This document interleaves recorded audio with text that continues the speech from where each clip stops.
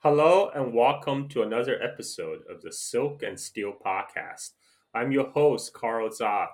Today we have a very special guest, all the way from Russia. T- Timo, welcome to our show. Thanks. Happy to be here. Which I was gonna introduce you, then I realized I don't even know which part of Russia. I know it's somewhere close on the border with Finland, but That's right. That's right. yeah, can I just say from the Karelia region? I don't know how much Yeah, info you want to give out. yeah. I'm in Karelia now. It's my motherland. I've been here for almost 2 years, and I've been here almost 2 years, and it's mostly due to COVID the last year because I was supposed to be here for a while and then leave, and now I cannot leave. I mean, except for Finland, I cannot go anywhere else, and I'm not. I have to be here with my dad, basically. We are in the same boat, except I chose to be in Bali. I don't plan to go anywhere. Now that I have a baby, Yeah. I Oh yeah, probably. congrats, by the way. Thank you, Yeah, you thank have a you. son. Cool. And we're also waiting for vaccination, but I Mm. don't think there's enough vaccines to go around right now in Indonesia, so we don't know when that's going to Yeah. happen. Actually, my father-in-law just went ahead and got his first dose. So at least somebody I know are getting the vaccine, so that's good. But today I brought you on the show to talk about two specific areas because um, I know you from Twitter, and I immediately recognize you offer a very unique perspective because you are, as you mentioned, you are born in former Soviet Union, now Russia, and then you come, you've been to both. You have lived in Hong Kong, and you also have been to Xinjiang, and you have many local connections. The reason I wanted to talk to you is because normally we usually hear a user from Chinese, the Chinese from Chinese mainland, or Western expats uh, who had lived in China. Well, at least those are the crowds I have been inviting on my show. So like, I've noticed. I yes. was surprised when you invited me, but then I thought maybe you want the perspective of like what you said to me. You told me that it's about the ethnic minority from Russia, that kind of thing. Which is it's different from a Russian from Russia. That's true. Yeah, yeah. I mean, like, first of all, just coming from Russia, it's already that's a different perspective. So Yeah. Okay. say somebody from U.S., UK, or Australia, but Yeah, it's you very as different. a ethnic minority. Is that called Karelian? Is that correct? Yeah, something like that. I'm not sure how it's called in English. Well, I know how it's called in our language and in Finnish and Karelian maybe. Yeah. I like I only thing I know about Karelia is that it's very closely related to Finland, and Karelians and Finnish are kind of what would you say, like cousin? Yeah. Yeah. It's like a Yeah. cousin. Yeah. But the Karelians are the east, so to speak, eastern cousins of Finns, and our history places us more into Russian civilization. That is for the Eastern Karelians. For the Western ones, they're like assimilated in Finland now. After they moved after the World War, like a Winter War, World War II, they call it continuation war. A lot of people moved to Finland. But we are like Uh-huh. we were in Russian history for more than 800, less than 800 years, somewhere there, because the Novgorod made us vassals 800 years ago. So Eastern Karelia actually was part of Russia before, like, Peter the Great and all that. The Karelia, the entire Karelia. Sorry for the gap. It's I'm also a first time on a podcast of any kind, so I apologize in advance, to interrupt you. But yeah, we were in Russian civilization, so to speak, for longer than 800 years. The Karelian ethnic identity and language is still very much alive, yes? Yeah, yeah. Young people switch to Russian. language. Mm, It's happening yeah. since the 1970s, especially since the late Soviet Union. It was a I would say it was an assimilation policy, like education mostly in Russian. Is this because proliferation of television? Yes, also that and the cultural influence, and but the policies as well. Mm, The early Soviet policy resulted in us having almost like a separate country, the Finnish Karelian mm. SSR. Then it was dismantled, made into like a autonomous SSR, and after that, I'm afraid I would call it a Russification. What was happening since the 1970s. That is basically I put a blame on that, but mostly late Soviet Union. So basically, Karelia used to be. I mean, in the feudal times, it's even though it's part of the Russian Empire, it still maintained sort of Yeah, autonomy, right? That's what you're saying. yeah, Okay, yeah. got Yeah. it. Yeah. So I invited you because I thought, coming from your background, you would have a very unique perspective. Especially you mentioned you have traveled to Xinjiang and had many local friends, and then you also lived in Hong Kong. How did that happen? How did you end up in Hong Kong? I always wanted to come to Hong Kong, at least a brief period, because I'm growing up in the 90s in Russia. Yeah, I'm born in 1982, so I'm growing up in the 90s in Russia, and I was interested in Hong Kong movies very much. I mean, I tweeted a lot about that, as you know, and always wanted to come to Hong Kong, but I couldn't even dream about coming to Hong Kong, to be honest, during the 1990s. But it's like it was a very distant. The destination was out of reach. Then it's because I moved to Finland in middle that's 2007 or 2000, well, 2006, but 2007 when I moved permanently to Finland. Now I don't live there, but I've lived there for 10 years. And in Finland, I went to study in 2015, and then I was able to go on a kind of a student exchange, but not for university, but for like I did like an internship in. So you actually about same age as me. I'm a little bit older. I was born Yeah, in 19. somewhat. Yeah, I was Mhm. born in 1976. So I can understand your yearning for Hong Kong because growing up in 1980s China, that's when China first started to Yeah, open up and yeah, opening yeah, and reform period, and that's when all the Hong Kong movies and TV series suddenly exactly. start to make their appearance in mainland China. And for us, little kids in 1980s, Hong Kong is just like a magical wonderland. Same, It's same, same.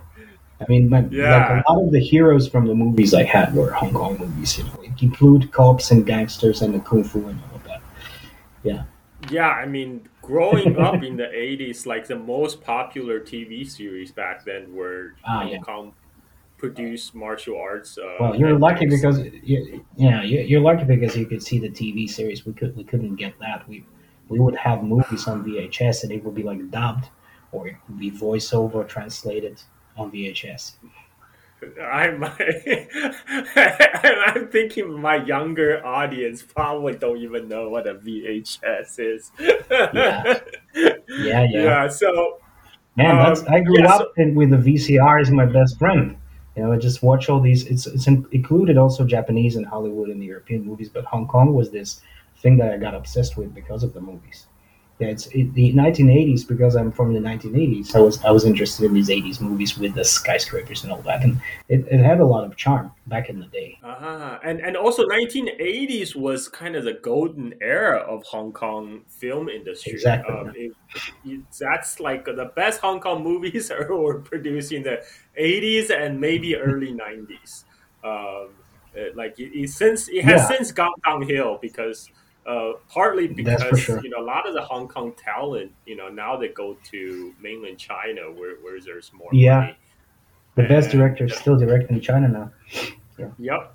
And so maybe we can let's before we talk about Xinjiang, let's talk about Hong Kong a little bit. Because I got to Okay. know you initially on Twitter through like the Hong Kong protest, and I Yeah. saw your post on Hong Kong protest, and you talk about your times in Hong Kong and working with I believe like the domestic help from Southeast Asia, Yeah, and like yeah. you talk about a lot of things, you really flesh out the context. So let's talk about, so how did you end up in like how did you finally uh, got to Hong Kong, and what were you doing there? But yeah, I started traveling to Hong Kong before I went there for a short residence, right? I've been just traveling to Hong Kong a lot since we didn't have a Russian citizen, and I'm a Russian citizen. So we didn't have a, I think it's 2009 or 2011, we didn't have a visa anymore, the requirement for a visa. We could travel for 2 weeks, we just as a visitor. It's not 3 months like for Americans. I think it's 3 months for Americans. For Mm, me, it's 2 weeks. But I would make a lot of these yeah. 2 weeks trips. Between 2013 and 2015, I'd make a lot of these trips.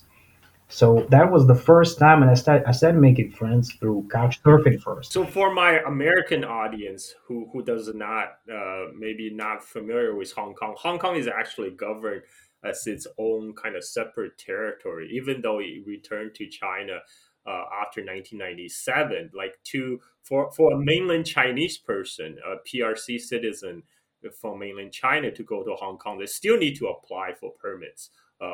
That's There's right. still a border. Yeah, there's still a border between Hong Kong and Shenzhen, the next Chinese city over. And for yes, so in the 1980s, that's why when I was little kids, we dream about traveling to Hong Kong one day. Yeah, cool. Yeah, yeah. Well, Yeah, it was a different time. It was a different China, different Hong Kong. different China, different Hong Kong. Back in 1980s, Hong Kong's GDP is like 25% of China Yeah, overall GDP, something crazy like that. Now it's like I think I thought the one statistic is like yeah 1%. one point So I five mean percent, something yeah, like that. China has grown like leaps and bounds in the last 40 years, and Sure. I think that's why I think a lot of people find it hard to make the adjustment, including some people in Hong Kong. And I think that's also one of the underlying reason for the protest. But let's talk about let's shift the focus back on you about your No problem. experience. So you went to so you traveled to Hong Kong before, Yeah. and then how did you get a gig to stay there? Like I understand you like lived there for a while, right? So yeah, I went to study in Finland, in Helsinki, for social work, and they typically offer exchanges, but not only between universities, but you can do like an entire internship, including an entire year of internship in another country. One of the options was Hong Kong, and I took Hong Kong right away for my last year of studies. Eventually, I even spent like a longer time than usual students because I wanted to spend longer time in Hong Kong, do my thesis in Hong Kong, and that's what I did. I did a bachelor's degree thesis in Hong Kong. So that it took me an academic year plus a few more months on a separate visa to be like a research assistant. That's how it happened through university in Helsinki. That's a capital So, city in Finland. If people don't know so that. was it easy? Oh, thank you for pointing that out. I we Yeah. for my American audience, you just assume more information is always better. Okay. So Helsinki for is the was it capital in Finland, and I've lived there for 10 years. And I went to study for social work in English, like an English language class. I mean, I speak Finnish, but not perfectly. was it easy to travel? I mean, to apply for the visa and like a Yeah, study visa, I guess, in yeah. Hong Kong. Sure. It's not a study visa. I had a training visa. It's a little bit Mm, different from studies. It's like an employment, but you're not allowed to get paid. So the university pays you a grant. I've had a couple of grants from the European Union, and so that's how I got into Hong Kong. I couldn't work there, but literally I was doing a job for for mm. free, as many internships are, Ah, free job. yes,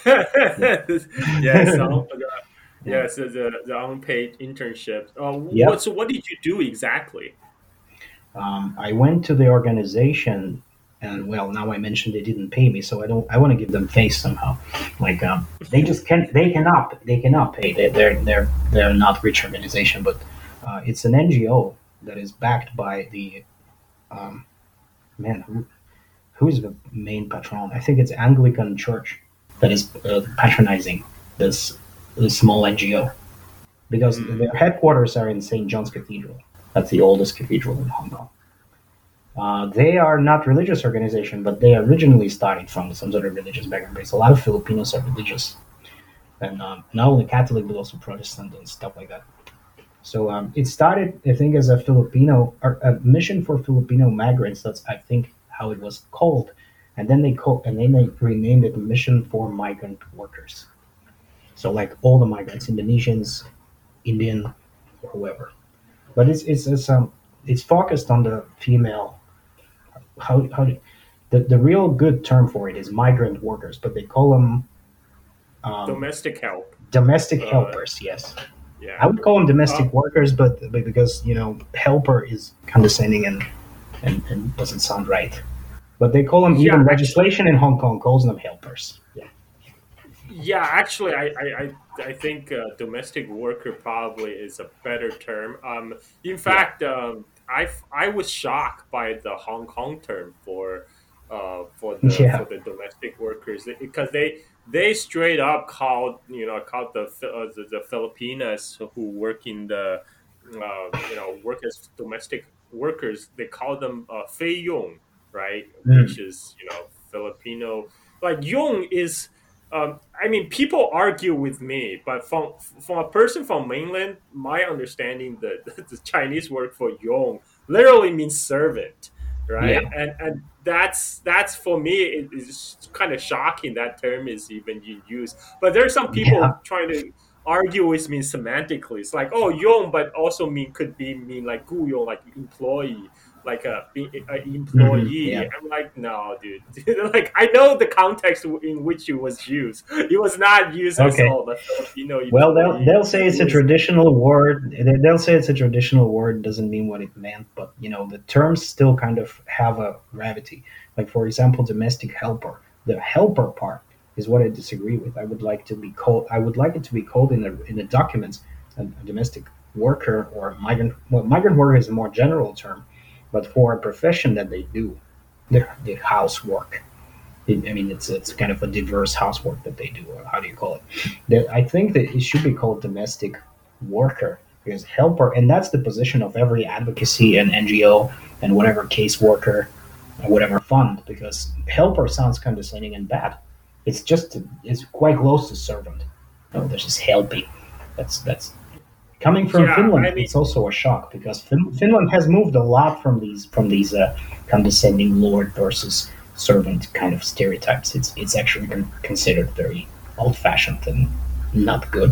for so for people who are not familiar with the situation in Hong Kong, since Hong Kong economy took off and the development of a middle class, Hong Kong started to import these domestic workers primarily from Southeast Asia. Originally, it was from the Philippines. A lot of Philippine impoverished Filipina women, they came to Hong Kong and worked in the as domestic workers. Now I think there's more from Indonesia, right? So I think it's what, maybe fifty Yeah, fifty.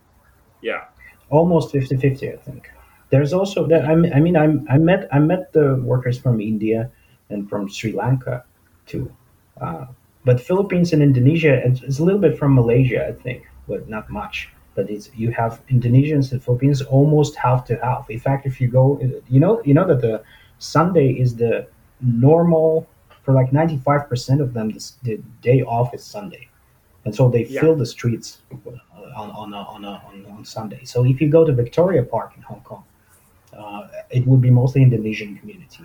If you go to Central and nearby Admiralty, it'll be mostly Filipino community. So they kind of divide like that. But both places are filled with people. Both places, you can see how many Filipinos and how many Indonesian women.